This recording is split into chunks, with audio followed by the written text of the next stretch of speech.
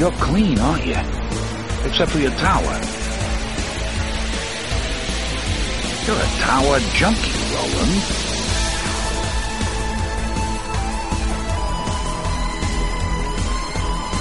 Hello and welcome to Tower Junkies, presented by ObsessiveViewer.com.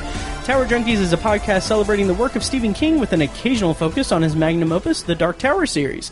We discuss the themes, characters, and mythology of the series in Palaver episodes, and review the books and comic series in Kef episodes. We also discuss non-Tower King novels, TV and film adaptations of King's work, and the latest news about all things that serve the King. You can find more of our work at TowerJunkiesPod.com, and follow us on every level of social media at Tower Junkies Pod. And if you are feeling generous, you can support us with your money at patreon.com/obsessiveviewer, where if you pledge a minimum of $1 per month, you get access to an exclusive RSS feed with content recorded specifically for Patreon supporters. We just recorded episode 74, I think, or 75 of that Patreon feed. And if you pledge $1, you get access to all of them. So check that out, patreon.com/obsessiveviewer. And so I'm one of your hosts, Matt Hurt, and with me today, as usual, in the flesh this time, yes, is Tiny. How's it going, Tiny? Good, buddy. Sweet. So we're not social distancing, which I feel weird about that. Like, it's premature, I think. I mean, to an extent. Yeah. You can still gather and social distance. That's true. We're not recording in front of a group of more than 10 people. Right. We're to throw someone who will never listen to this under the bus. My sister apparently invited a bunch of people over to the pool that she is at the apartment complex that she's in. Ah. So just a big bunch of people in a pool, kids. Oh boy. Yeah. Which I was astonished that they even opened the pool. Yeah. It's an apartment complex. My apartment complex, they have a sign up that says that pool isn't going to be open until like July 4th. Oh wow. So, yeah. But have you been in there? Your apartment complex? I've lived here for 5 years, and not once have I been to the pool. Oh wow. Yeah, I might break that streak this year. Yeah, I couldn't stay away. I'm a pool junkie. Oh yeah. Yeah. New podcast? God. No. Okay, so all that aside, how's it going and everything? How did you feel about the Patreon recording? Oh, I liked it. It was fun. Nice. Yep. Yeah. So, again, find that at patreon.com/obsessiveviewer. So, Tiny, today on the podcast, do you mind if I tell our listeners what we will be doing? Please do. Okay, so today on the podcast, we will be covering Season 2, Episodes 4 through 6 of Hulu's Castle Rock, based on the stories of Stephen King.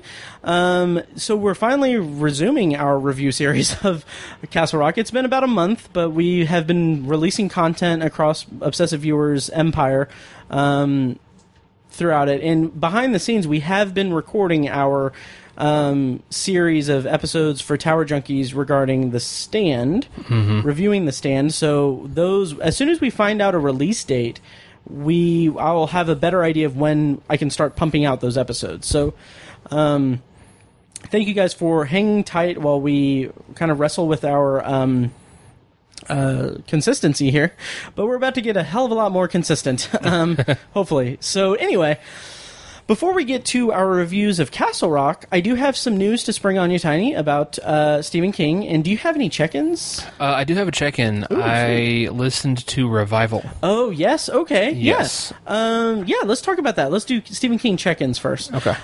So you listened to Revival. I re-listened to it, too, for a future episode, which we need to figure out when we're going to record that, too. Yeah.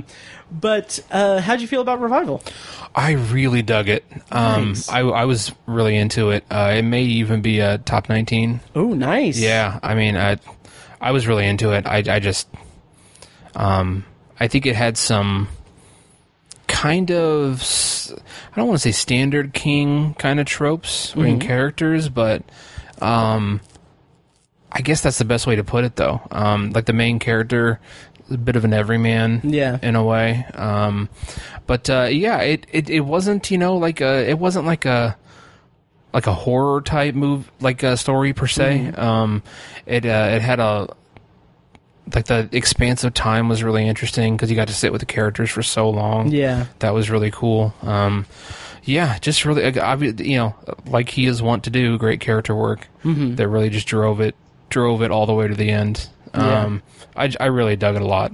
Sweet. And we'll be reviewing it fairly soon, I think. Yeah, I'm excited to talk to you about it because I really liked it the second time around. Okay. The first time around, I thought it was pretty okay, but the ending really kind of blew me away this time around. So yeah, I'm looking forward to chatting with you about it. Sweet. Yeah, and also on the Tower Junkies Twitter feed, I posted, I asked, hey, what's everyone's opinion about Revival? So go track down that. I'll put a link in the show notes to that. So we're going to record that probably in a couple of weeks. So yeah, go find that tweet or click that tweet and respond to it and let us know, because I'm going to refer to that when we review it. Cool. Yeah, so I don't really have much in the way of check-ins. Yeah, not really. I don't really have much going on. Okay. I started re-listening to The Outsider, and so I'm that's also in preparation for future episodes. And then also Mike, who you heard on the 11/22/63 episode, he has started reading Mr. Mercedes. So sweet. Think we'll have him on to talk about that at some point. Plus, you're gearing up for Twilight Zone. So exactly, yeah, yes, and thank you, Tiny. So on Anthology, my side project or my solo podcast, I am about to start reviewing the new season of the new Twilight Zone, hosted by Jordan Peele on CBS All Access. Check that out. I am hoping to really get last year, I said across all of the podcasts. Last year, when I reviewed the first season of the CBS All Access Twilight Zone, it was some of the most fun and most pride-worthy podcasting that I've done, because I just really sunk my teeth into it, and I'm really excited to just dive right back into that world and really dissect these episodes of the Twilight Zone. Nice. So the first episode of that's going to go up June 25th. Right at 3 a.m. when the embargo lifts and when the episodes drop on CBS All Access. So I'll go episode by episode, and so look forward to that on anthologypod.com. Awesome. So do you want to talk some news? Yes. Okay, so the first thing, I don't have the link right in front of me, but I don't have the link right in front of me, but I did see that Shudder has ordered scripts for season 3 of the anthology show. Creepshow. Thank you. Thank you so much. Of Creepshow, which is interesting because Creepshow season 2 has not premiered yet. They had to shut down production because of COVID. So it's interesting that I think, what is the showrunner's name? Greg Nicotero. Okay. I think he's the showrunner. Anyway, Greg Nicotero had said, we're just kind of, twiddling our thumbs, so we're going to be productive, and we're going to start writing scripts because they ordered it. So nice. That bodes well for it. Have you gotten a chance to see? Not any of it, no. Okay. Because I really want us to review it. But as is the case with this podcast, in order to review it, we have to review the movies, and it's a whole big to-do. Right. So we'll do that eventually, but I'm very excited to review it with you. So we'll put a pin on that. And then the next piece of news is something I thought was kind of just fun, really, is that Stephen King tweeted about an idea that he's had for a novel that he never wrote.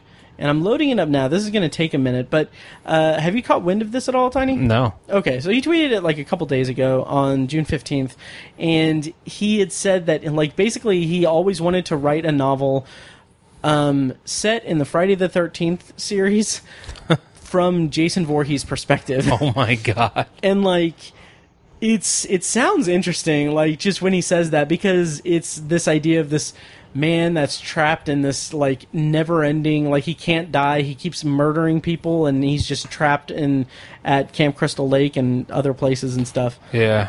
So that's interesting. Huh. Yeah.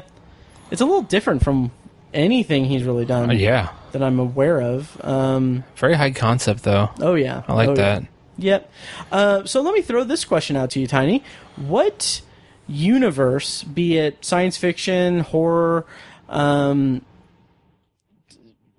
whatever, what universe would you like Stephen King to write a one-off novel within that universe? Wow. Yeah. I would say either. I'm gonna go sci-fi. Ooh, nice. I would say either Dune or Alien. Alien would be awesome. Oh man, that would be. Ooh. Yeah. Crap, Alien. that would be really interesting. Yeah. Man. Oh man, that's a good one. That's a good one. I'd love to see that. Huh. Well, I asked the question and I have no answer. Let me look at my DVDs real quick. I'd love to have him do like a great alien abduction book as well, because like he's delved into aliens before, like with Tommy Knockers and Dreamcatcher. Yeah. And I don't know, they just weren't great, because like that concept terrifies me, that aliens come into your home and abduct you and do things to you. That scares the shit out of me, and just seeing him explore that would be Explore it properly. Yeah, explore it properly. Yeah. Like true, true abduction, alien abduction type story would be. That would be really cool. Yeah. Nice. And just throwing this out there, if any listeners have recommendations for like books like with that concept, I'd be very interested to check that out. So let me know. And I've never read Dreamcatcher. I've only seen the movie. Oh yeah. Do you remember seeing the movie with me in the theater? I think me, you, and Kyle saw it like in high school. I really don't remember that. I remember very little of that. Okay. I just remember being in the theater and seeing it in the theater with you and Kyle, I think. Wow. Yeah. Yep. Like basically no memory of that at all. Oh yeah. Yeah. Yep. I mean, damn. Yeah. I mean, it's a movie about farting aliens. Yeah. Like you're not gonna retain that memory, Tiny. Right. Yeah, but eventually, obviously, we'll cover that. Yeah, that and the book, which I listened to last year or the year before. Yeah. It was like I couldn't. It was fine. Yeah. I remember liking the cast of the movie. Yeah, me too. That's about it. Yeah. So I don't know what I would pick. It would be really interesting to, maybe something like a slasher movie, like, well, Friday the 13th. Yeah. But like Scream, or if I were to go like the sci-fi route like you did, I don't know. No. This would be interesting. Something set in the Batman universe. Okay. Like not necessarily about Batman, but kind of like a Gotham kind of thing, where it's like a character, like he follows like a street level character, like an everyman character, who is just experiencing like Batman stuff. Okay. That'd be interesting. Or like an origin of a villain would be cool. That would be cool. Yeah. Oh yeah. Nice. Yep. Because he writes characters so well, and he really does. That franchise is so well known for its villains. Yep. Tell that to the DC movie people. Yeah. Although I did, I'm a list man, and I made a list because I've been like very closely keeping an eye on like ideas for like long like review series on the website on obsessiveviewer.com, like written review series. So like right now I'm slowly doing like a review series of all the Universal monster movies, and I'm about to start doing Godzilla from the Criterion set that came out like a year or two ago. And then I have plans for just ridiculous plans for the future. But I started thinking like, it would be kind of cool to do like a Batman review series, but like a Batman review series, like every like movie with Batman. Wow. Including like the animated movies. So I have a list. Do you want to take a guess how many there are? Just the movies? Just the movies. This is no. Just the movies and the TV series. Okay. Separated by seasons. And I forgot one. I forgot Gotham. Oh gosh, Gotham I didn't even think of. Yeah. The animated series, I want to say that had like, did that have 10 seasons? No. It had 4. It had 4? Yeah. It only had 4? 4 volumes even. 4 volumes, okay. Yeah. Movies, I want to say there's probably 14 or 15. Okay, I just have them all in a list. Okay. So, but then how many seasons of Gotham? I want to say there were like 5 or 6. Were there really that many? I think. Yeah. That's quite a bit. Yeah. That'd be a tall task. Do you want me to tell you how many, when considering like also the animated films and everything? Yeah. 58. Jeez. Yeah, I will never get to that. Like, I will never. This is something I'm not even going to publicize or anything. Yeah. Except for on a podcast that's available to everyone. But yeah, like it starts at like Batman 1966 season 1. Oh gosh, yeah. Yeah. Oh yeah. Oh man, so that's seasons of TV and movies. Yep. 58. Mm-hmm. Damn. Yep. That's crazy. I didn't know there was that much. Yeah, it's crazy. And like, I mean, I'm going to say it, Tiny. Batcast. The only animated movie I've seen is The Killing Joke that came out a few years ago. Oh, yeah. That was good. I think I saw, or started to saw, year 1. Yeah, I really love the animated series. It's great. It's amazing. I bought the Blu-ray. You see it over my eye here, or over my shoulder. And yeah, it is on my Vudu if you ever want to watch it. It's on your Vudu? Yes. Nice. As is Fringe, which I need to watch as well. Yeah, Fringe is a decent show. Nice. There was a bit on Parks and Rec on the season 5 finale where Leslie's like in the middle of a crisis or whatever, and then Ben says to her like, yeah, well, when you were working on this thing and I was in bed, I couldn't sleep, so I decided to throw on the first season of Fringe again, just to check for plot holes. And it's as I suspected, it's airtight. It's just, yeah. That's silly. Yep. So anyway, moving on to King news and everything. We are a Stephen King podcast. I do want to mention, this isn't really news per se, but we talked about this at some point, but I just want to give a shout out to the King cast, hosted by Eric Vespi and Scott Wampler. It premiered, I think in the interim before, it premiered after our last episode came out. Have you listened to it at all? I haven't, no. Okay. Man, it is good. Really? Yeah, I highly, I almost require you to listen to the episode with Glenn Mazzara. Okay. Because he talks very intimately about the Dark Tower pilot. Oof. And his plans, what his plans would have been for the entire series. Wow. And I was nearly moved to tears. No hyperbole there. But also, it was a comforting thing because we've been fans of the Dark Tower series longer than we've been podcasters. Yeah. And, it's been, 10 years, 11 years even, that we've been fans of the Dark Tower series. And in those years, since we are obsessive viewers, we have talked about how we would adapt it, how, we've fantasized about that. Yeah. And I'm not saying that Glenn Mazzara's idea was exactly what we, said, but in listening to him talk about it and his level of just his knowledge of the series and his care with the adaptation, I was listening to it and I was like, okay, well, this was our shot. This was the adaptation. Amazon passed on it.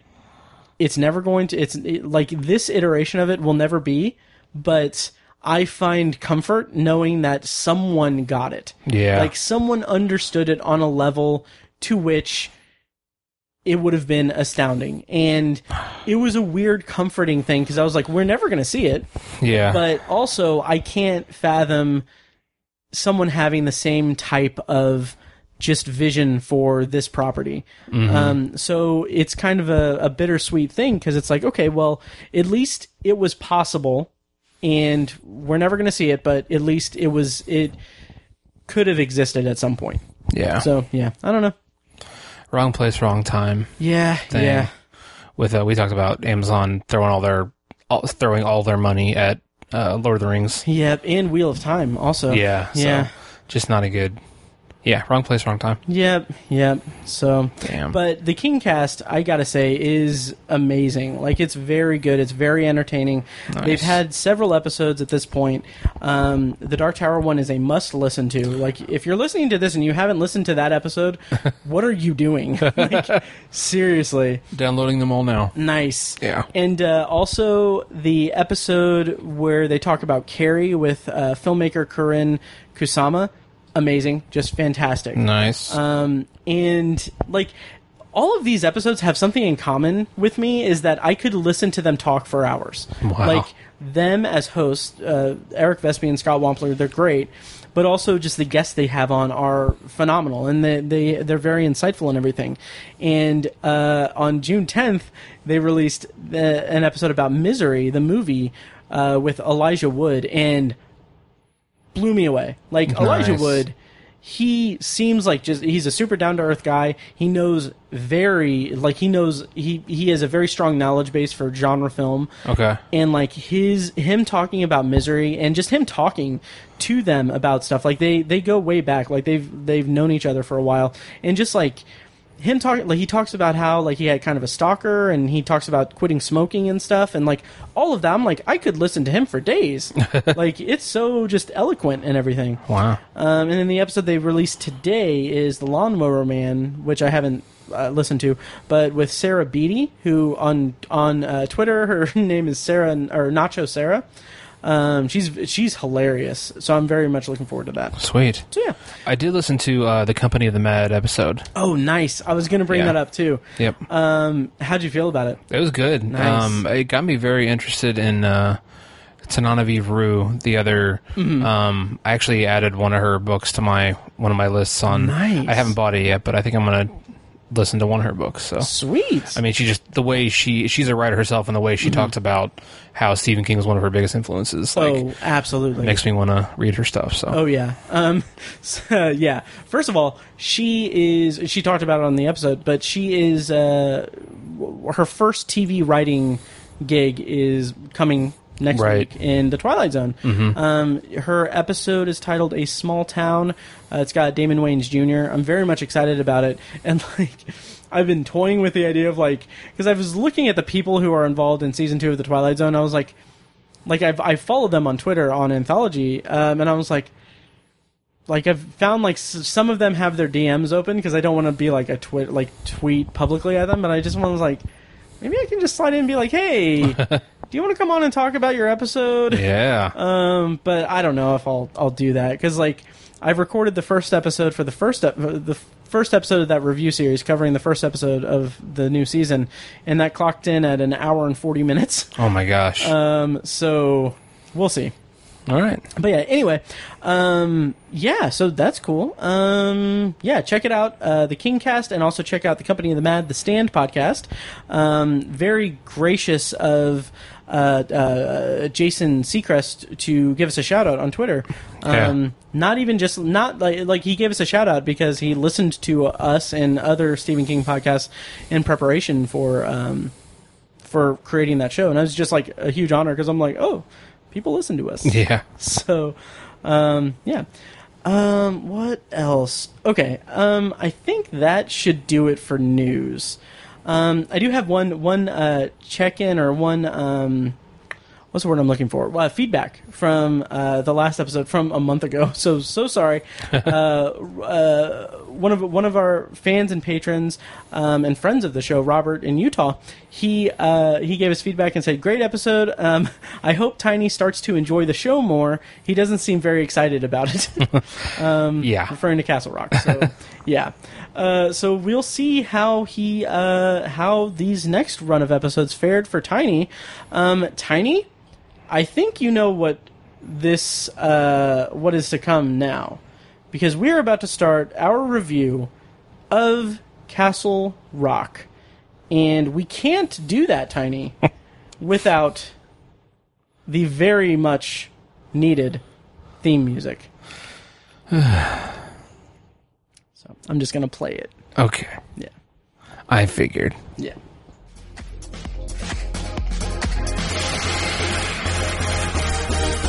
Castle.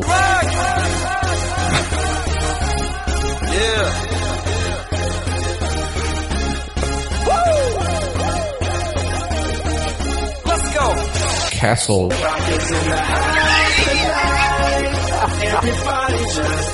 King.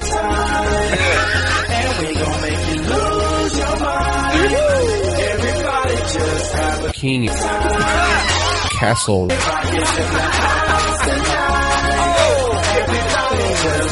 King.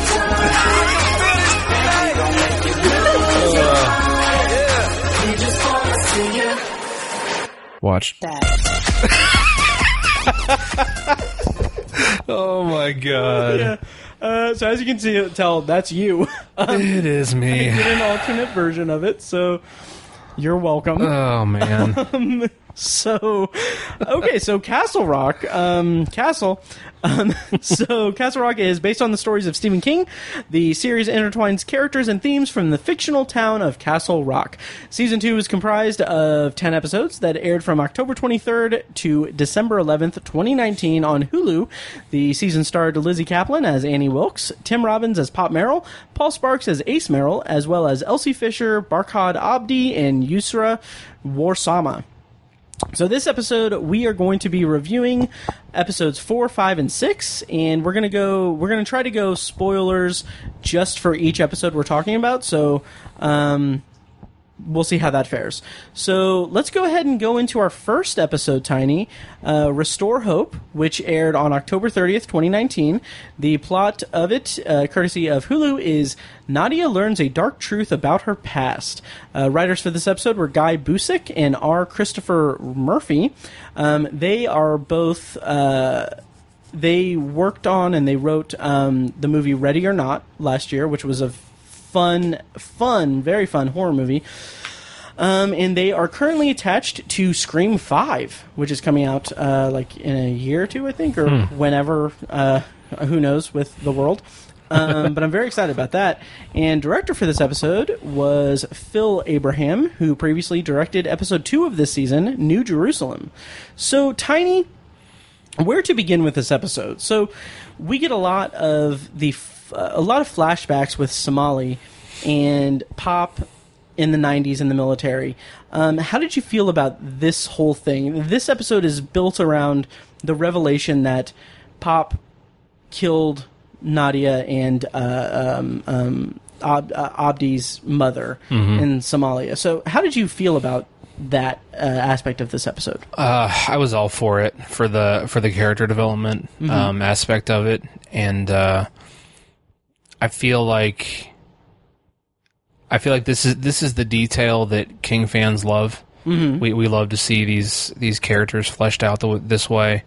I figured I don't think it was much of a shock. I figured that this maybe happened. I don't know that he I wasn't convinced that he had actually pulled the trigger that killed their mom. But I figured he was there, and he was involved in some way. Right. It didn't change the fact that it was highly dramatic and just an incredible journey to watch it happen. Right. It was really awesome the way it was filmed and expressed to the audience. I was really happy with the way it was written and all that. Really well done. And the way it was sort of explored amongst this I don't know what you call it, a faux funeral or a whatever, a wake or Yeah, kind of. Is it technically an Irish wake? Oh yeah, okay. I guess there is a real term for it, an Irish wake. I think that's what it is. I just know it from The Wire. Okay. Yeah. So yeah, that. The fact that it's kind of set and interspersed with that is really. I just love that, the finality of that event with the finality of Awake. Yeah, was just really a cool juxtaposition. I really dug this episode. For Robert, don't worry, I really got into these next 3 episodes a lot, and I'm very much into this season now. Nice. Yeah, that's exciting. That's awesome to hear, because I've been interested in the episode in the season, but I think that's more just I'm invested in the series. I just want this product. But I do think that it really kicked into gear, especially in this episode, starting with this episode, right? Which I think is kind of a running. Obviously, it's a mirror of the first season, because the fourth episode is when the prison stuff happened, and that was a big moment, kind of watershed moment for the season, for the first season.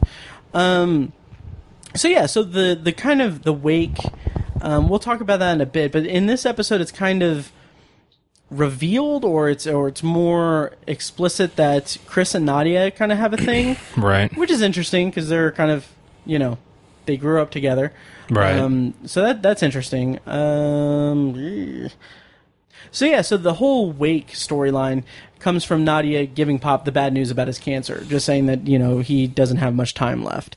How did you feel? We're gonna kind of jump around a little bit, but how did you feel about the wake itself? How just it was structured and everything. Did you think of The Wire?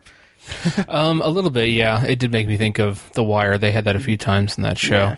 Yeah, I think it's a cool idea. I think it's a very it fits that character well. Mm-hmm. He's kind of a tough guy, and he's well known in the community and stuff like that. I think it kind of makes sense. It also makes sense that he would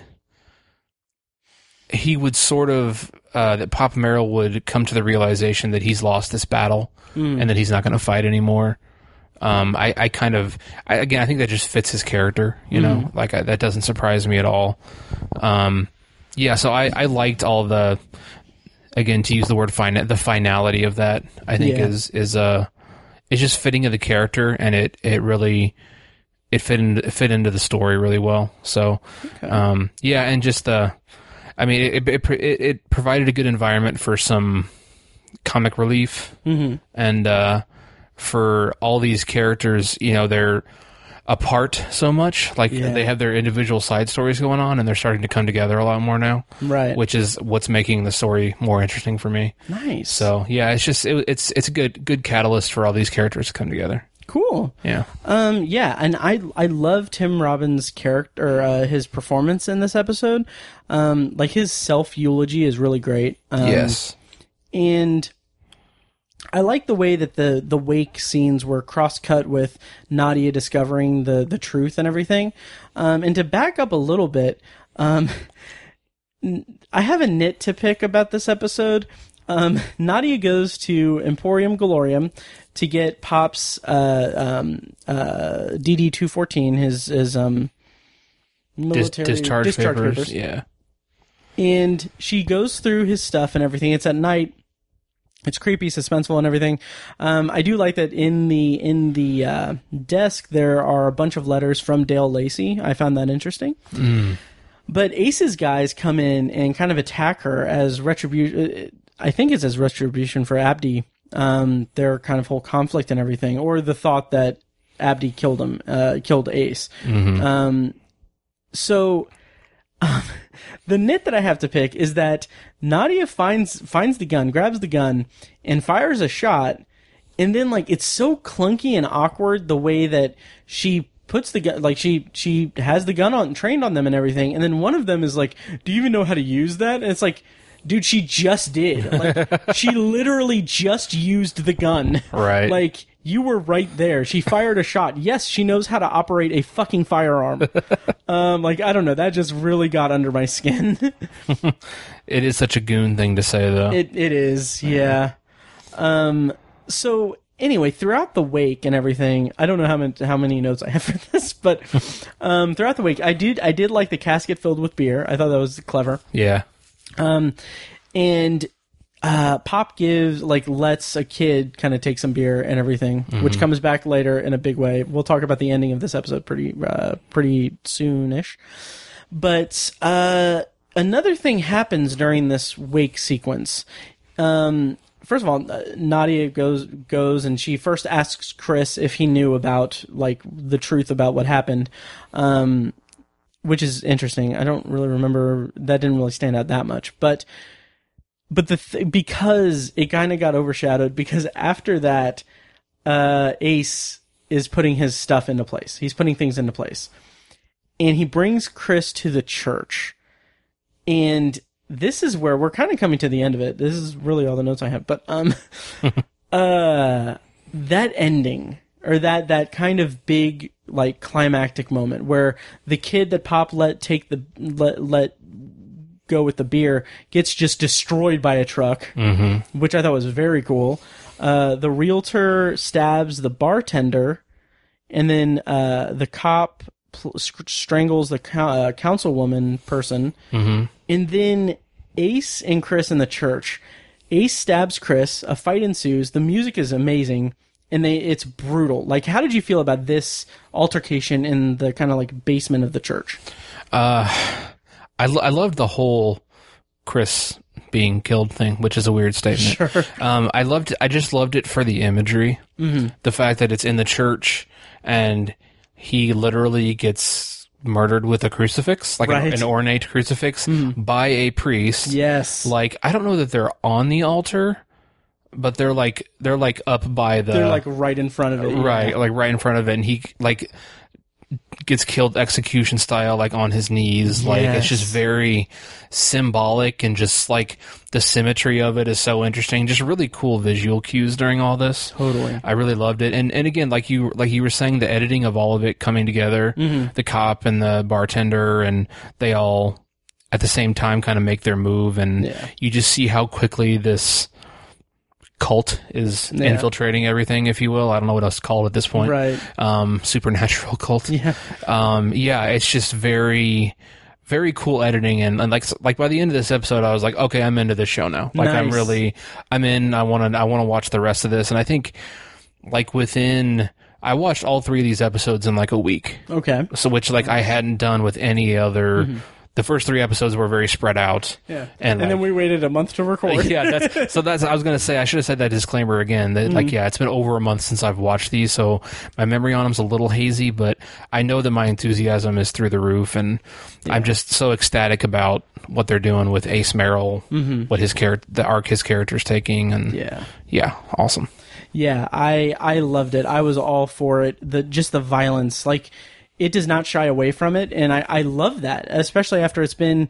I mean, we got plenty of violence in the first few episodes, especially in that first episode with the ice cream scoop, but like, this is just like calculated and just on another level of brutality and everything. And I kind of put myself in Chris's shoes, that like, he doesn't understand at all. Like, I can't imagine, like, being in that situation where like my brother is about to murder me. Right. What's going through his mind? Exactly. Yeah. Just the confusion and everything. It's really satisfying. So then after that is where we get back to the wake, and Nadia goes to Pop and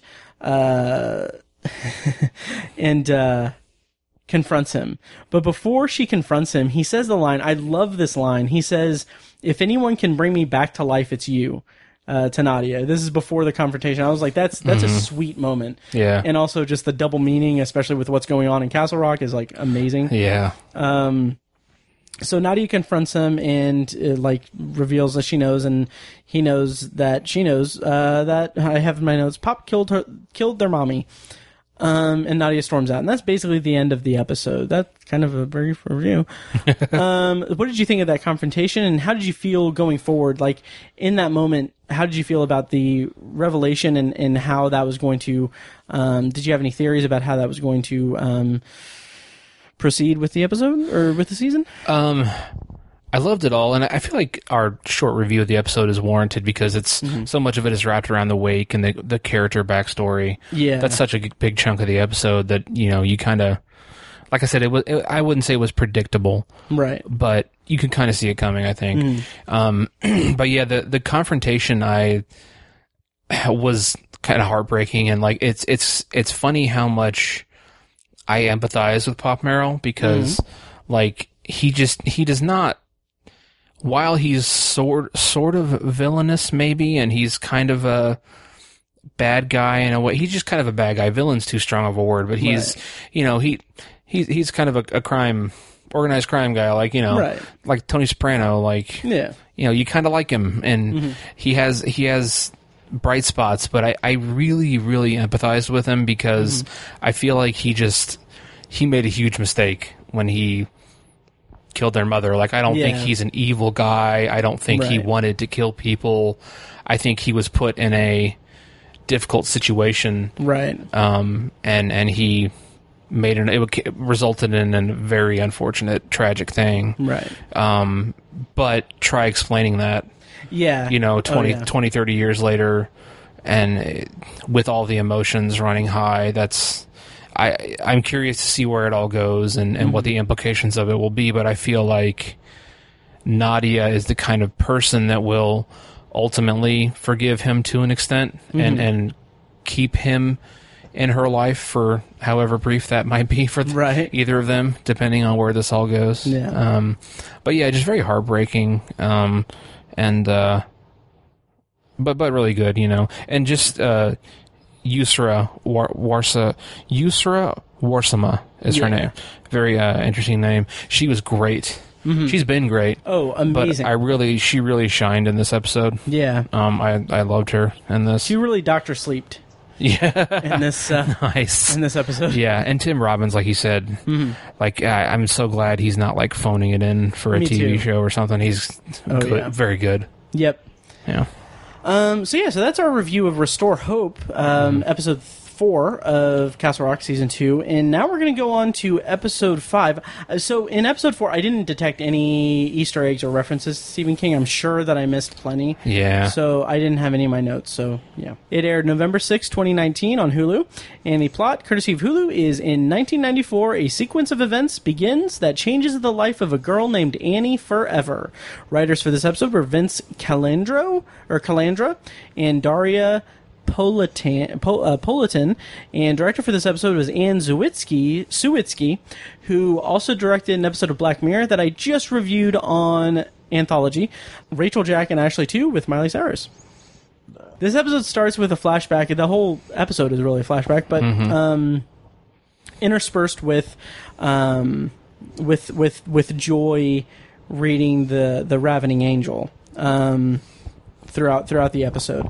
But we begin in elementary school with young Annie having to read from a children's book that references a laughing place. And she has to read in front of everyone. And I thought that this was a really clever depiction of dyslexia. Yes. Yeah. Very, very cool, just visually. Yeah. How'd you feel about that? I know that you have some slight dyslexia. Very, very mild dyslexia. Okay. Yeah, and it's I barely have it. But I have been diagnosed with it, and thankfully mine is mild enough that Hooked on Phonics worked for me when I was a kid. Did you use Hooked on Phonics? Literally, yeah. Really? It literally worked for me, and the reason why I can read and write is because of that program. Nice. But still, sometimes when I read, it's truly like that. It's almost like some of the letters are backwards, and I'll read a sentence, and then I'm like, wait, what did I just read? And I'll go back, and I have missed 3 out of the 10 words. Wow. Just completely. I'm like, how did that just happen? It's a really weird thing that I can't even. I don't understand, and it happens to me. So that was a very good depiction of it in the show. I appreciated that a lot. I've never been diagnosed with dyslexia. I've never had that sensation happen or anything like that. My kind of thing, I think, is just undiagnosed ADHD or something. Yeah. Because I just don't focus on what I read. My mind just wanders too much. So yeah. So anyway, so that was an interesting thing. It leads to an altercation on the bus where Annie is being bullied, and she just straight up hits the bully with her lunchbox, brutally. And so the school wants to transfer her and put her in remedial classes. And the parent, we get our first look at her parents, and so her mother is this religious fanatic, really. And I kind of wonder if that was an intentional reference to Carrie or any number of characters in Stephen King's canon, right? Or inspired by it at least. But yeah, so it eventually ends up, it leads to us learning that Annie's dad is writing a book called The Ravening Angel, which the first episode of this show opens up with a flashback seeing her with a box with the Ravening Angel, which ends up having Joy in it as a baby. So, anyway, what I want to mention here is that he's having Annie help him write The Ravening Angel. And it is a dynamic where, like, he's going to teach her how to read and how to overcome her dyslexia and everything. Did I just kick you with my foot? A little bit. Okay, sorry. Social distancing. Anyway, so what I found really interesting about that is that it's a really unique riff on the Annie and Paul Sheldon dynamic in Misery. Right. You haven't read Misery, right? You've only. Oh yeah, I've read it. Oh, you've read it. Okay, it was years ago. Nice. Like junior high. Nice. I was going to suggest that we do Misery in the movie after. I'm game. Okay. I've been meaning to revisit the book for a long time. I just recently revisited the book, and it's nice. good. Nice. Like, it's so good, I will re-listen to it again. I love it so much. So yeah, we'll put that on the books. Sweet. Yeah. I am all over the place. Jesus Christ. Anyway, yeah. So I found that really interesting, that it's an interesting riff on Annie and Paul Sheldon. And what I found myself thinking about when watching this episode is that it would be really interesting to apply this specific backstory onto the Annie Wilkes from Misery. I wonder how that would affect reading the book if you assume that, okay, this is exactly what, like, this is canon. Like, what if this was canon and this is what Annie Wilkes' backstory was like? It would be really interesting if that changes the context of Misery or the read of Misery in any way. That's just something I was playing with in my head. Yeah. So yeah. Yeah, I really loved this episode. Nice. Oh, me too. Just blanket statement. This is an incredible episode. So great. Because Annie Wilkes is one of the more famous characters in, I think, Stephen King's oeuvre. Yeah. Which, again, I'd associate a lot of that, or I'd give a lot of credit to Kathy Bates' performance in the movie. Yeah. I mean, she won an Oscar for it. But still, you can say Annie Wilkes, and people who aren't even big Stephen King fans know what you're talking about, right? Yeah. And so to give her a backstory, even though it's, like you said, it's not canon necessarily, right, is just so cool. Just to see that character expanded to such a great degree and get backstory. I'm all about backstory. It's just one of my favorite things. And especially in King's work. Like, he does it so well. Yes. And that's something I love about the show, is that it's carrying on that King, like, feel in such a good way. Right. I just thought of something that could be, like, its own, like, episode series for us to do, but just really the thought that just entered my head is, what would the conversation be like in a first date between Annie Wilkes and Jack Torrance? Oh my god. Like, if they were on, like, a first date or something, like, what would that interaction be like? Yeah. That's a crazy hypothetical. It is. Patreon.com/obsessiveviewer. Yeah, maybe we can do something like that. Do, like, a whole... I'll send you a long-ass email. So, what I love about... So going back to the episode, we get Annie's father is he and Annie are talking about, like, the characters in his book, and I like how he's talking about the complexity of the characters in his story, and it's as an allegory for his marriage. And it's funny because it's to Annie Wilkes, who is, obviously, we know her as, like, she's a very black and white person. Like, okay, this person is a good old guy, or this person is a dirty birdie, and there's no middle ground or anything. That's her kind of thing. So I really liked that, and I liked how the episode kind of developed the father and mother as both being controlling parents in their own way. Did you get that? Totally. Yeah. Absolutely. Yeah. The like strict fire and brimstone of the mother, and then the kind of domineering dad in a way. But it's funny because they're both from like a place of love, like truly. Yeah. It's not that they're just like sadists. Like it's from a place of love. I think that's an important part of this story. Definitely. Yeah. Because he's obsessed with his writing. She's a religious nut. Yeah, and I want to point out when she is flossing Annie's teeth, it made me cringe. Like, that was very disturbing. Yeah. And controlling and everything. To kind of move away from that, there is a switch or a flash forward or back to present day where Abdi brings Joy to the construction site where she is having a meeting with Annie. And so Joy asks about about Annie's father, and she doesn't say anything. I don't know. The whole, like, how did you feel about the present day interactions between adult Annie and Joy?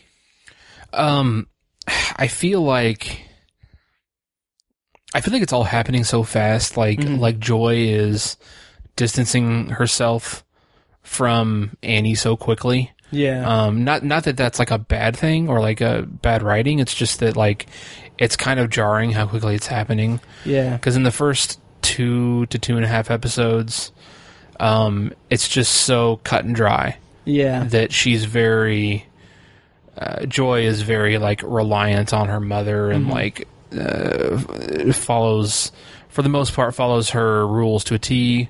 All that stuff, and then she just begins to rebel and distance herself so quickly. Yeah, understandably so. Right. Oh yeah. But it's just sort of jarring, I guess, and it's kind of an unfortunate symptom of episodic television that like you can't cram everything in there. Right.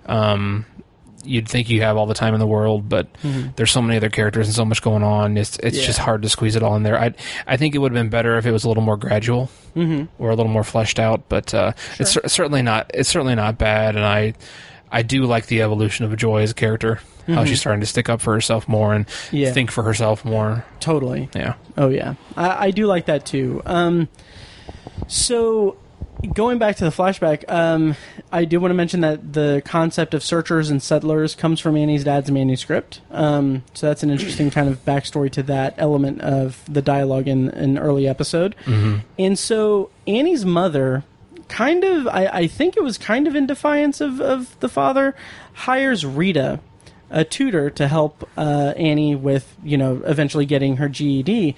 And I love this so much because the actress is Sarah Gadon, who was Sadie in 11/22/63, and I love this shared like casting universe of Stephen King characters. Yeah, like we've got the big ones in the first 2 seasons of Sissy Spacek and Tim Robbins, but like I love these like little like things, like this shared thing that Sarah Gadon is now in 2 Stephen King properties. Right. And even in 11/22/63, something I didn't mention when I had Mike on about it, Gil Bellows is in it, and I just love that because he was in Shawshank Redemption. So really good stuff. So there's a montage, and obviously it's all going to go to shit eventually, but there's a montage of Rita teaching Annie, and like it's so sweet and sincere.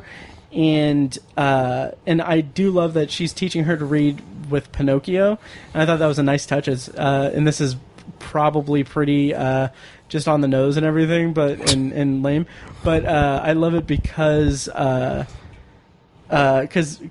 she's growing into a more complete person. Right. Yeah. I keep looking away from my little alarm thing, and the yellow light keeps looking like it's blinking, but it's just me moving my face. Okay. So that's distracting. Anyway, and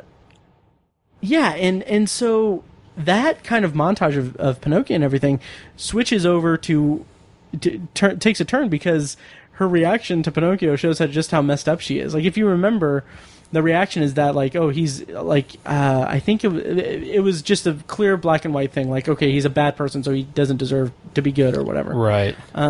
Just really just shows how messed up she is. Yeah, and how, I mean, I think there's an interesting, not to get into a discussion about the mores of homeschooling, but I think it's interesting how she's, as an adult and as Annie as a mother, she's very socially awkward, and she's like, frankly, she's not that well educated, and it's just, I don't know. It's interesting to see how, like, her dad thought that he could just teach her through his writing, and education is so much more than just learning to read and write. Like, you need math and science, and critical thinking is so critical. It's and Annie does not think critically at all, ever. And I think that's just that. Like, I'm not trying to shit on homeschooling at all. I'm just saying, like, I think it takes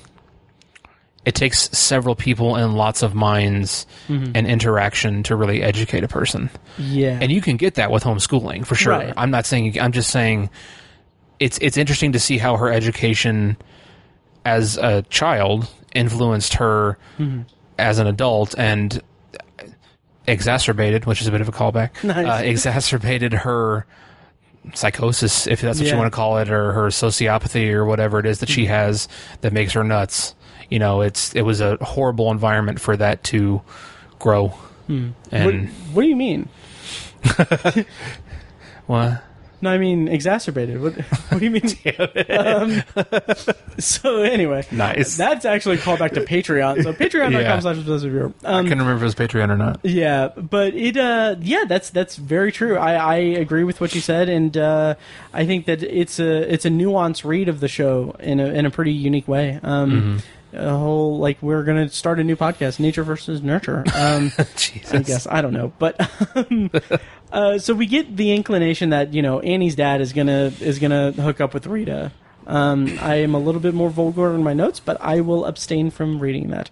But there's another montage of Rita and Annie that are with them bonding, and I thought that was just beautiful. Like, yes, it's interesting because this show is taking, like we said, one of the most iconic Stephen King characters, and not only that, but one of the most iconic Stephen King villains. And, like, Annie Wilkes is a monster. Yeah. She is just out of her mind monster.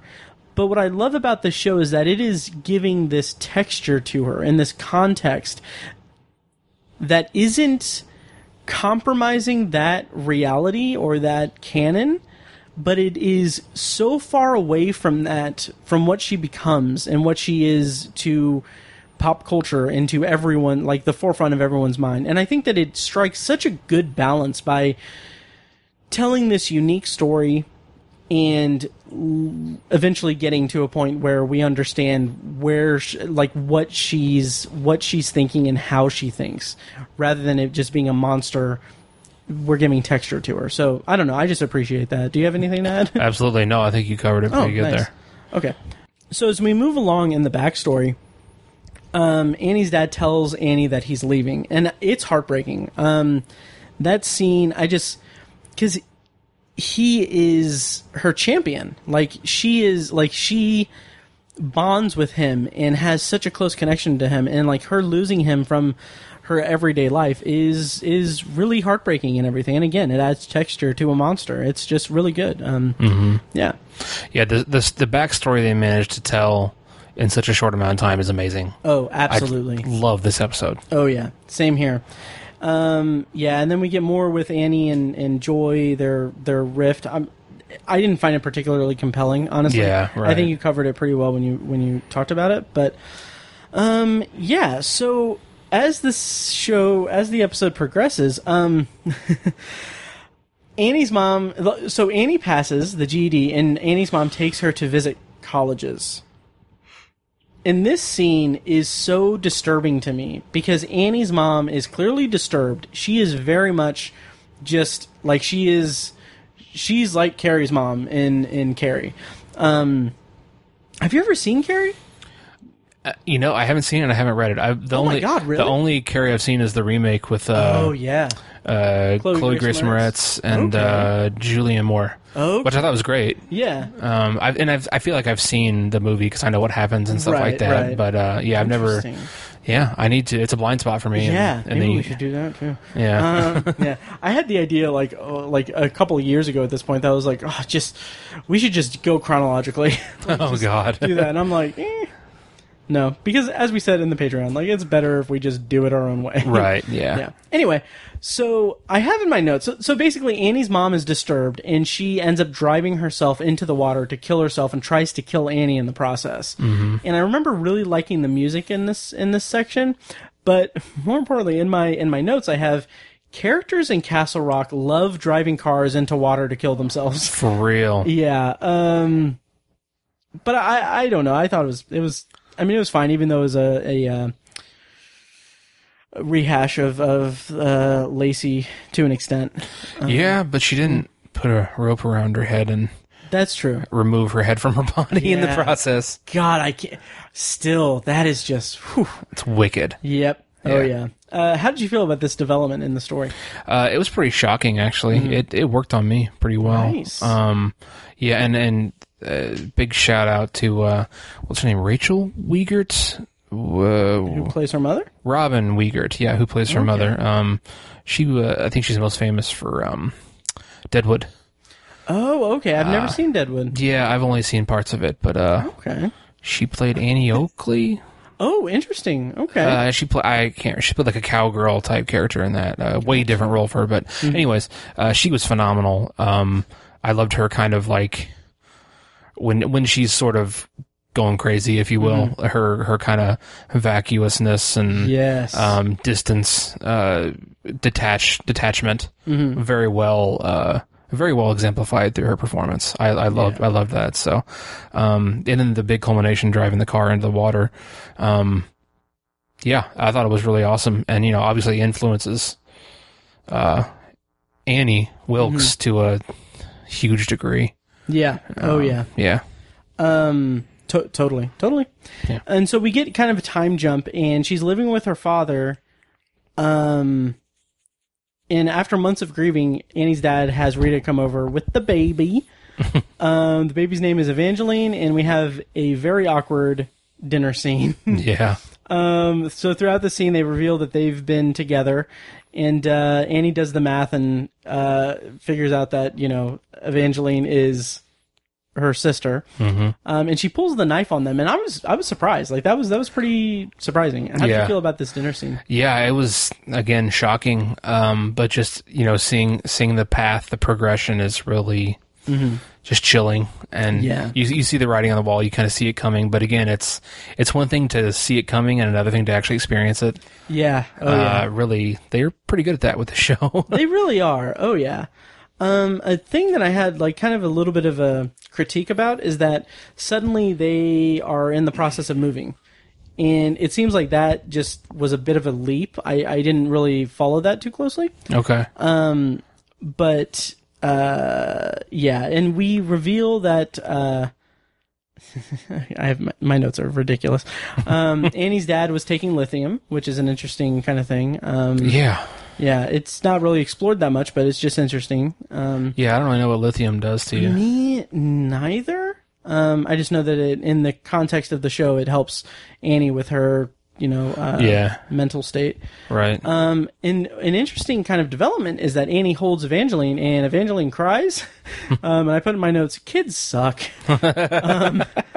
Yeah, and we get such a disturbing scene. So after that, Annie goes to Evangeline's room in the middle of the night, and like Rita comes up and stops her, like when Annie's reaching her hand into the crib. How'd you feel about that? Man, I kind of forgot about that scene. It's very tense. It's very like slowly paced. Like Annie is slowly approaching the crib, and like she's like slowly putting her hands in the crib. And like we don't know at this point. Like, is she gonna murder this baby? Right. Like, where was that gonna go? Yeah. It's just it's really disturbing. I really liked that. Yeah, I don't really remember that scene. Yeah, like I said, it's been a month. Yeah. Yep. Sorry. Well, and there's lots of crazy in this episode too. Trying to keep it all straight. Yep. So then Carl, the father, he finally finishes his novel, and I found this interesting. When he has the party in the yard, he's wearing the outfit that she has visions of. Yes. And everything. And God, I love this episode. I really do. Yeah. I'm going to talk about that in a second. How did you feel when Annie reads the book and sees that dedication at the end for Rita K. Green, My Laughing Place? Yeah, I thought that was kind of a dick move. I thought that too. Yeah. I mean, homie didn't deserve to die for it, but like that was, yeah, like I understand why she was so upset. Like, that was justified. And yeah. Like I have in my notes, I just have fuck. And, but that is painful and makes us feel for Annie. And also, like, any ordinary, like, non-genre show would have that as a genuine piece of drama. Like, it would work without Annie's quirks and illness and without the context of misery. Right. But this episode paints just such a vivid picture of her state of mind through that context and through that backstory. And I really, really loved it. I thought that was a great development. And like you said, a total dick move. Yeah, like, and just totally, like, such an unaware move by her dad. Like, he should understand by this point that his daughter is unstable, right? And exactly. like, and it's established throughout the episode that he's kind of in denial, right? He's a very deny prone person, you know. And it's true to character, but he should have understood the implications of that. Yep. Yeah. And then everything goes to hell. Carl comes up to the attic after hearing Annie stirring, and they have a confrontation. And holy shit, just this moment is, it is brutal. She pushes him, and I'll just read my notes. She pushes him, and Jesus fucking Christ, he gets impaled on a piece of wood. Fucking holy shit. So fucking horrific and tragic. And this blew my mind, because I don't think I remembered it from when I first saw it, way back when it aired. But that's why the blood moves up his face in her visions of him. Oh. Because he has his bat, like he's impaled on it, and like his head is like arched back, and the blood is floating like gravity. So just, I thought that was an incredible detail. That is cool. I didn't pick up on that. Yeah, I was very floored by that. That's awesome. Yeah, and then even like, it doesn't end there, because she tries to pull him up, and like, my notes. God, and her trying to pull him up. Fuck. Just, it is. Yeah. It is horrific. It really is. Yeah. So let's talk briefly just about this. Like, anything you want to add to this, and then we'll talk about Rita? I think it's interesting how it was sort of unintentional. Like, I don't think she wasn't trying to kill her dad. Right. It was sort of a manslaughter situation. I don't know if you want to call it that. But like, I don't think she quite was like a violent murderer at that point. Yeah. But I think once she sees the outcome, that's the tipping point. Like, that's where she's like, okay, I'm a killer now.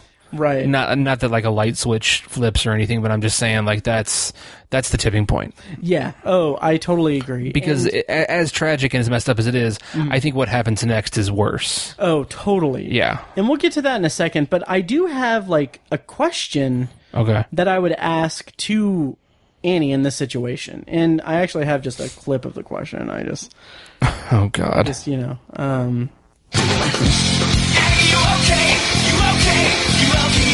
Brooks? Brooks? Brooks? Brooks?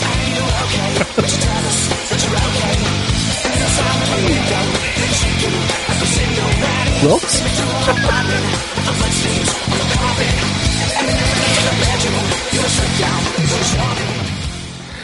So yeah, that's my question to Annie. Is this your thing now? Like, can I expect this every time?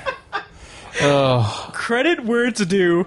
That was a suggestion from Robert in Utah. Okay. And I'm so happy. I love how you went with the Alien Ant Farm version as opposed to the Michael Jackson version. I did, yeah. And brief aside, Alien Ant Farm, I like a couple of their songs. Like, I like that version of Smooth Criminal. Yeah. And also, they have a song called Movies that I really like. Okay. And I was watching the music video to this, and then the music video to Movies, and it's like, if you watch them, it's like so, like, the way that the band members dance in the videos is like the most, like, it makes me, like, angry a little bit.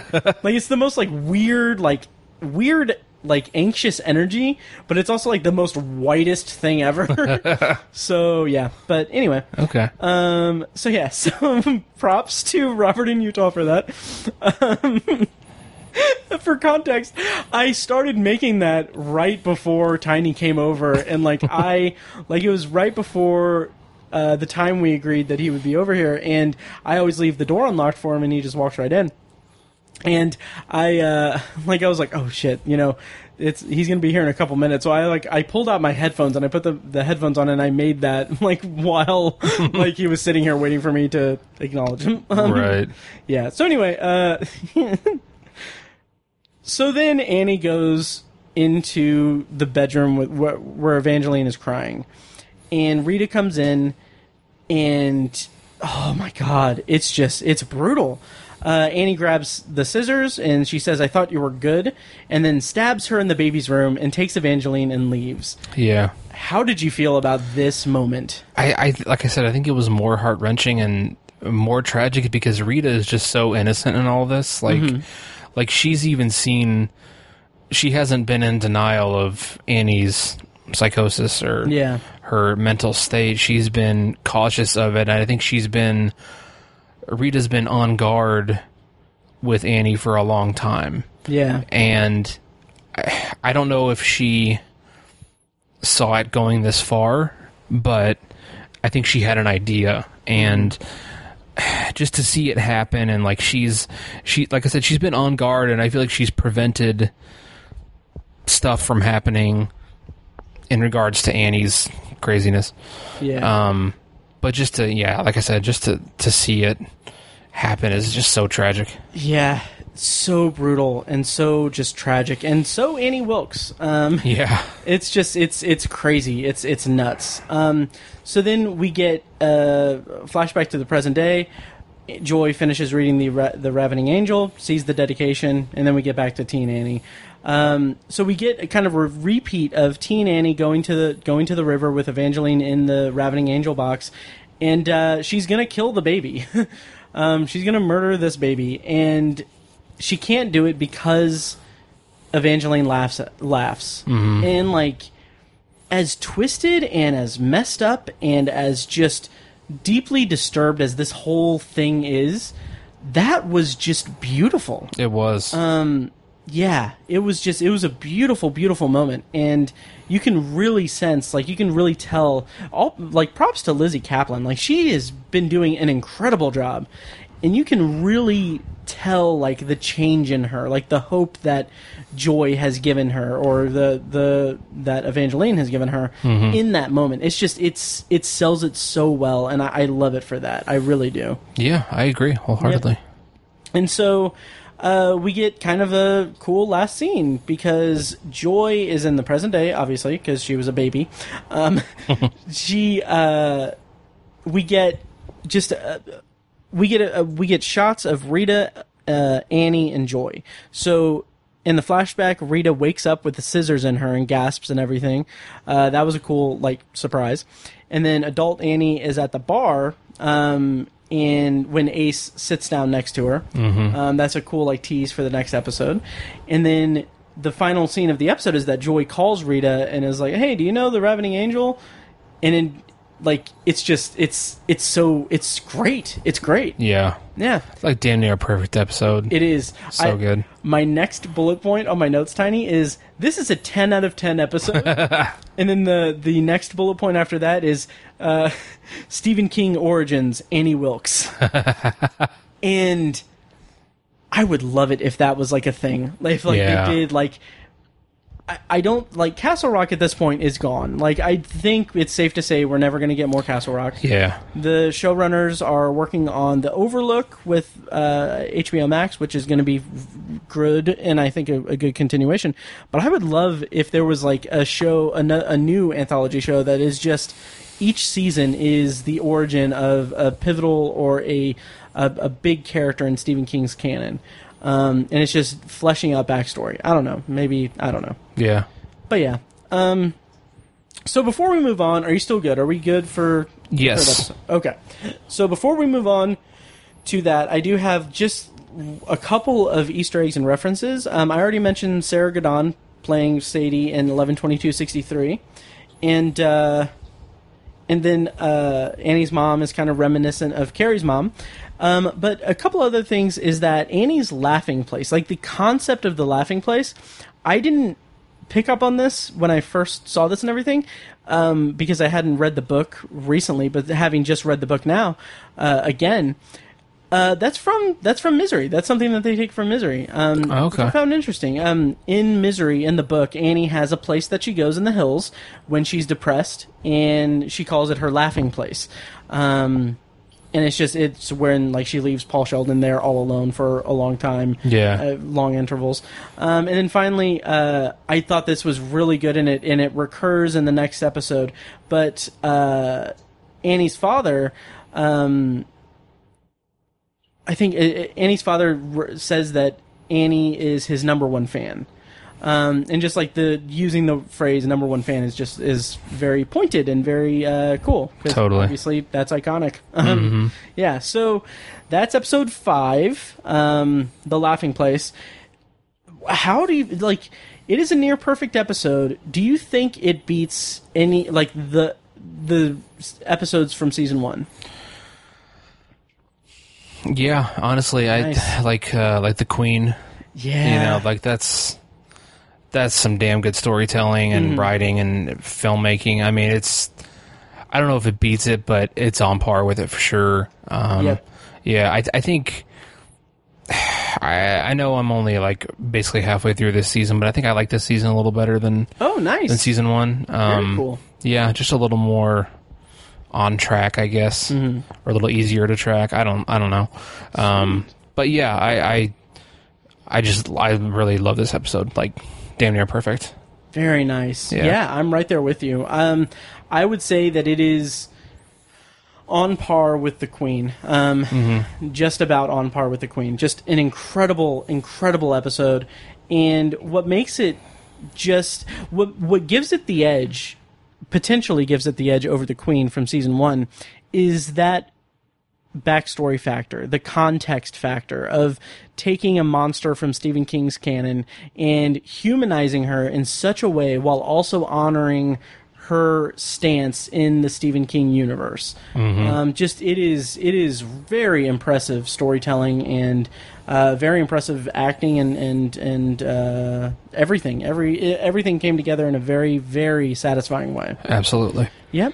So, do you want to start to round it out with our final review tonight? Yes, sir. Of episode 6, The Mother.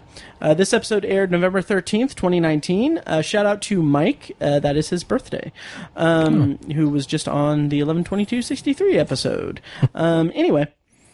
Plot summary for The Mother is Rita travels to Castle Rock in order to find answers while Ace continues to set his plan into motion and Joy struggles with a choice. Writers for this episode were again Vince Calandra and Daria Politan, and director for this episode was Mark Tonderai. And Tiny, how did you feel about The Mother overall, Rita's arrival in Castle Rock, and the kind of let's kind of go subplot by subplot. So Rita in Castle Rock, how did you feel about her arrival and the ensuing chaos that it brought? I just love everything coming together. Like, I just think it's so cool. And it's great how, you know, episode 4 was all about Pop and Nadia and all that stuff. And this episode after that is so Annie and Joy heavy. Yeah. And just the way it's going back and forth, and it's making all these characters, it's bringing everything together. Just beautifully. It's just great storytelling, really. And I love the fact that Rita's like kind of obsessed and she's still trying to find her daughter. Yeah. 15, 16 years later, however old she is. No, I love the trauma of it. Like, she's in Narcotics Anonymous, and like we get that backstory for her. And like, this is a thing that has destroyed her world for like 16 years.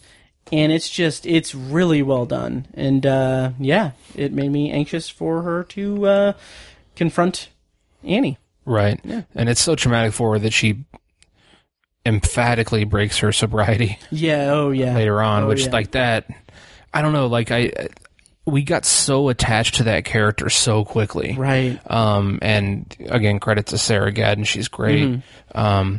But just I was like watching the episode and she cracked open those bottles. She was just like boom, like nope, not stopping, not slowing down. I was just like, oh no, like I really felt bad, and I just really wanted her to get some peace and some comeuppance, and like at least she got to meet her. You know, she gets to meet her daughter and all that. Kind of jumping ahead here, but I just the arc that her character takes is just amazing in two episodes. Oh yeah, and let's jump ahead to the final scene with her. Let's talk about her and Annie. I love just the kind of the energy of that confrontation. Like when she says, like, it was the dedication, wasn't it? Like you read the dedication, and that's what did it for you. It made you feel small or whatever. I think was that her or Joy saying that? I think it was.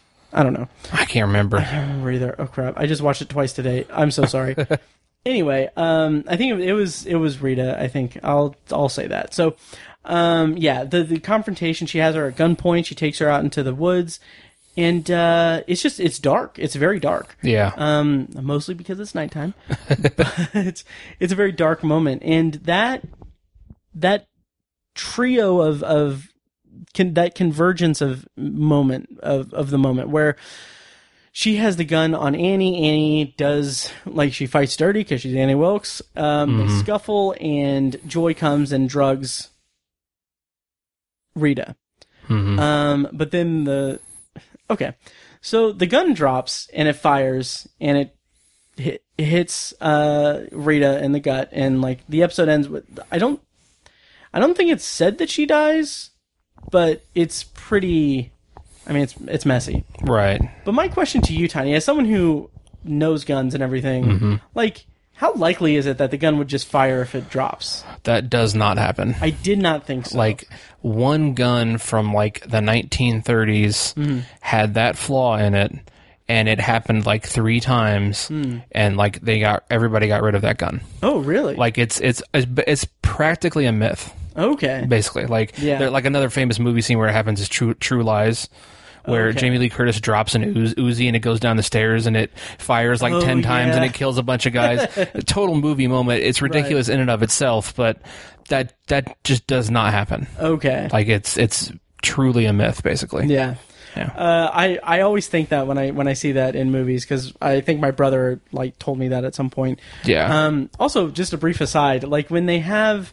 I don't know what, like, I've noticed this, I can't pinpoint a specific time, but I've noticed, like, when people hold revolvers, like smaller revolvers, sometimes it looks like the trigger is, like, pressed up against the back of the thing. Like, is that a thing? Yeah, so, like, revolvers have what's called a double action trigger. Okay. And so, like, the little thing that they pull back, it's the I think it's the hammer, I don't even know, on the back, has to be, you can pull that back, and it makes it a much shorter trigger pull. So, like, you barely have to pull the trigger. Oh. Okay. So, like, if sometimes you can see it where the hammer's not pulled back, they have to pull the trigger really far, and it's like 2 stages. Okay. So it cocks the hammer while you're pulling the trigger, and it's like a much heavier trigger pull, and it's harder to be accurate. So in order to make a more accurate shot, they will pull back on the hammer. Okay. And like if you look in the old West movies, you had to have the hammer. You had to cock the hammer manually. So you'll see like in Tombstone, they'll use their other hand to like knock down the hammer and then pull the trigger real quick. Like rapid fire. Yeah, so that's like an advancement in firearm technology. But when it was originally invented, you could not pull the trigger before you pulled down the hammer. Okay. So it was So that's people do that, and like you can actually.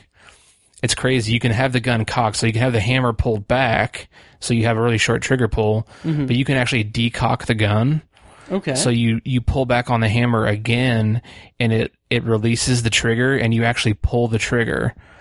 And it's kind of hard to explain, but it kind of decocks the gun. You see it in movies sometimes. Okay. They'll like decock the hammer. But it's kind of, people don't like to do it because you actually have to pull the trigger to do it. Gotcha. So that's a little gun engineering there. But okay. Yeah. Follow-up question. Now, do you aim with your hand?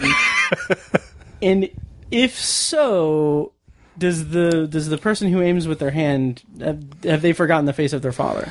Yes, they have. Okay. That is a fact. I was going to go through the rest, but we need to finish up. We do. Yeah. Jesus, it's 11 o'clock. Oh, yeah, it is. Yeah, okay, so that whole thing is cool. We get some more stuff with Ace. As the plot summary says, Ace continues to set his plan in motion. We get some more backstory. They're reanimating dead people from the town, and it's basically reviving like these crazy, cultist people? Satanists. Satanists, right. From 400 years ago. And we get the name Amity. I can't remember what the name was. It was Amity something. Yeah. And that's the big thing. Like Ace is we found a vessel for you.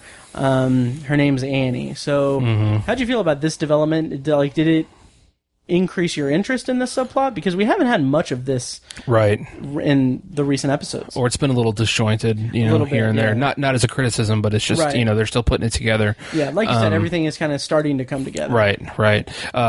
When he said that, when he's sort of talking to the coffin, he's like, her name's Annie. I kind of did a little kind of thing like Nice. that. Like that totally. I was like, I can't wait to see that. I was really, I was all on board for that. Nice. Yeah. Nice. Me too. And okay, so I watched the majority of this season when it aired. I stopped after watching this next episode. And I gotta say, we cannot let it be a month before we record again, because I can't wait to talk to you about specifically the next episode, because I haven't seen anything past that. Okay. The next episode has some really cool stuff in it. Sweet. So yeah, but to kind of round out this somewhat brief review for the mother, Joy has this choice. She's in a in a facility from the Department of Child and Social Services or something like that. And so she just has to choose between the two mothers essentially. How do you feel about Joy's arc in this episode? Yeah, she's really she's in a pretty tough spot, and we already talked about the culminating scene, the final scene. I was a little disappointed, or not disappointed, in her, not in the situation. I thought it was dramatic as hell, super tense, awesome, well done, and on all levels, I loved it. But I was just like, oh man, that's the choice she made. I was really, if she only knew she had all the details and knew everything. Yeah. If she was a constant reader. Right. But it just makes you wonder if she would have chosen differently. Yeah. If she knew everything, But at the same time, I sort of empathized with her decision, she sees Annie as her mother. Right. And so I can't really blame her. Yeah, me neither. And I liked that confrontation between them. She doesn't pull any punches. Right. She talks about how I love how she throws back the he's a good old guy. Yeah. About the father. It was really good. Yep. Yeah, so I think that about does it for the mother, I think. Is there anything that you can remember that you want to touch on? Well, yeah, I think just a little quick theory. I think it'd be cool if the Satanists got a hold of Rita's body and reanimated somebody in her body. Ooh, that would be cool. Yeah, I don't know. Cool. I don't know if it's going to be Amity or whatever, but that'd be cool. Nice. I like that. Yeah. Sweet. Yeah. Also, we need to mention that Chance tells Joy, like, oh, hey, let's go to North Carolina. So that's something. Right. And then there's the one person they try to reanimate and it doesn't work. And they say... we didn't talk about that. Right, Yeah. because of the medication she's on. And I think that's pretty clear foreshadowing that, Annie is on quite a bit of psychosomatic medication. So I'm wondering if they try to reanimate the Amity, whoever that is, in Annie, and it doesn't take. And so I think it'd be cool if Amity showed up in Rita. That... Oh, I didn't think about that. I don't know. That's kind of where my mind went. I was I love that. Yeah. Oh, man. I can't wait. That's awesome. Okay. Okay, so that's The Mother, episode 6. And, yeah, we're going to be back. Oh, before I close out the episode, a couple of references and Easter eggs in this episode. I don't think I didn't notice this in the episode or anything, but I looked on IMDb in the trivia section for this episode, and I can't confirm this, but Chance, her name is a nickname that comes from her last name of LaChance. This is a reference to Gordie LaChance from Stand By Me, or Stephen King's The Body. Oh. So that's interesting. Okay. And then the other thing is that this is kind of a loose one, but Steve Bannerman comes to Annie's cabin and knocks on the door. He says he's from the Department of Child Services or whatever. And I found this interesting because his name is Steve Bannerman. And in The Dead Zone and Cujo, the sheriff of Castle Rock is Sheriff George Bannerman. So maybe they didn't have the rights for George Bannerman, but they just wanted to throw in Bannerman in there. So that was interesting. Yeah. Yep. Okay, so that'll about do it for this episode of Tower Junkies. Thank you guys so much for listening. Next up on the feed, sooner rather than later, I really hope, we're going to be reviewing episodes 7 and 8. We're only doing 2 episodes next time. The Word and Dirty. Very excited because everything is really ramping up, and I think that these next 2 episodes are going to be very pivotal in the season arc and everything. Yeah. Tiny, do you have any closing thoughts? Just that I'm really into the show now. Nice. And I'm very enthusiastic about it and excited to watch the next 2 episodes. Very nice. Me too. And, so thank you guys so much for listening, and that'll do it. So long days and pleasant nights. And may you have twice the number.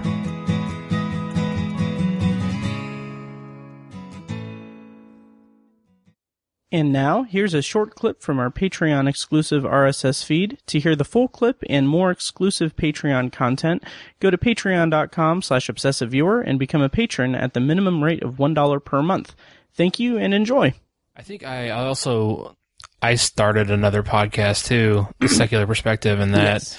I think I was editing that and doing that by myself. That's and so right. I think that may have been part of a catalyst for why you took over all as well. That sounds right. And the reason you started The Secular Perspective was because I think like the first or second like Christmas after we started podcasting, I gave you a gift of a mixer.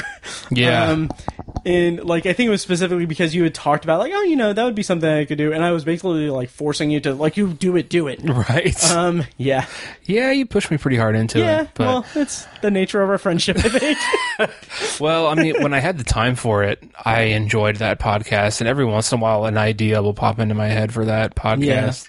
But I love what Chad's done with it. Tower Junkies is edited and produced by Matt Hurt and presented by ObsessiveViewer.com. For a full archive of our episodes, go to TowerJunkiesPod.com/archive. You can also like our Facebook page at Facebook.com/TowerJunkiesPod and follow us on Twitter at TowerJunkiesPod. If you enjoy the show, please take a couple minutes to leave us a rating and a quick review on Apple Podcasts. This is the easiest way to support what we do, and all it costs is just a little bit of your time. If you'd like to donate to the podcast, you can make a PayPal donation at TowerJunkiesPod.com/donate or support us on Patreon for recurring donations and access to commentary tracks and B-roll audio recorded exclusively for patrons at Patreon.com/ObsessiveViewer. Every donation goes toward paying the fees to keep the podcast running and is greatly appreciated. For official Obsessive Viewer merch, including shirts, mugs, phone cases, and more, visit our TeePublic store. You can find a link to the store in the show notes of this episode and at obsessiveviewer.com/donate. Or you can simply search for Obsessive Viewer at tpublic.com. For information about our annual live event showcasing short horror films from local filmmakers, check out shocktoberinirvington.com. And for an archive of all our events, as well as news about potential future events, head over to obsessiveviewer.com/live. For more podcast content, you can find our flagship movie and TV review and discussion show, The Obsessive Viewer Podcast, at obsessiveviewer.com and on Twitter at obsessiveviewer. You can also find Anthology, Matt's solo podcast covering The Twilight Zone, and other classic and contemporary science fiction anthology TV shows at anthologypod.com and OV Anthology Pod on Twitter. And finally, check out The Secular Perspective, Tiny's side project podcast, which tackles current events and life's big questions from the perspective of secular hosts Chad and Amanda at thesecularperspective.com. Music for the podcast is provided with permission from Fingers T on YouTube. Additional bumper music is provided courtesy of As Good As It Gets, which can be found at facebook.com/asgoodasitgetsband. Thank you so much for listening. Long days and pleasant nights.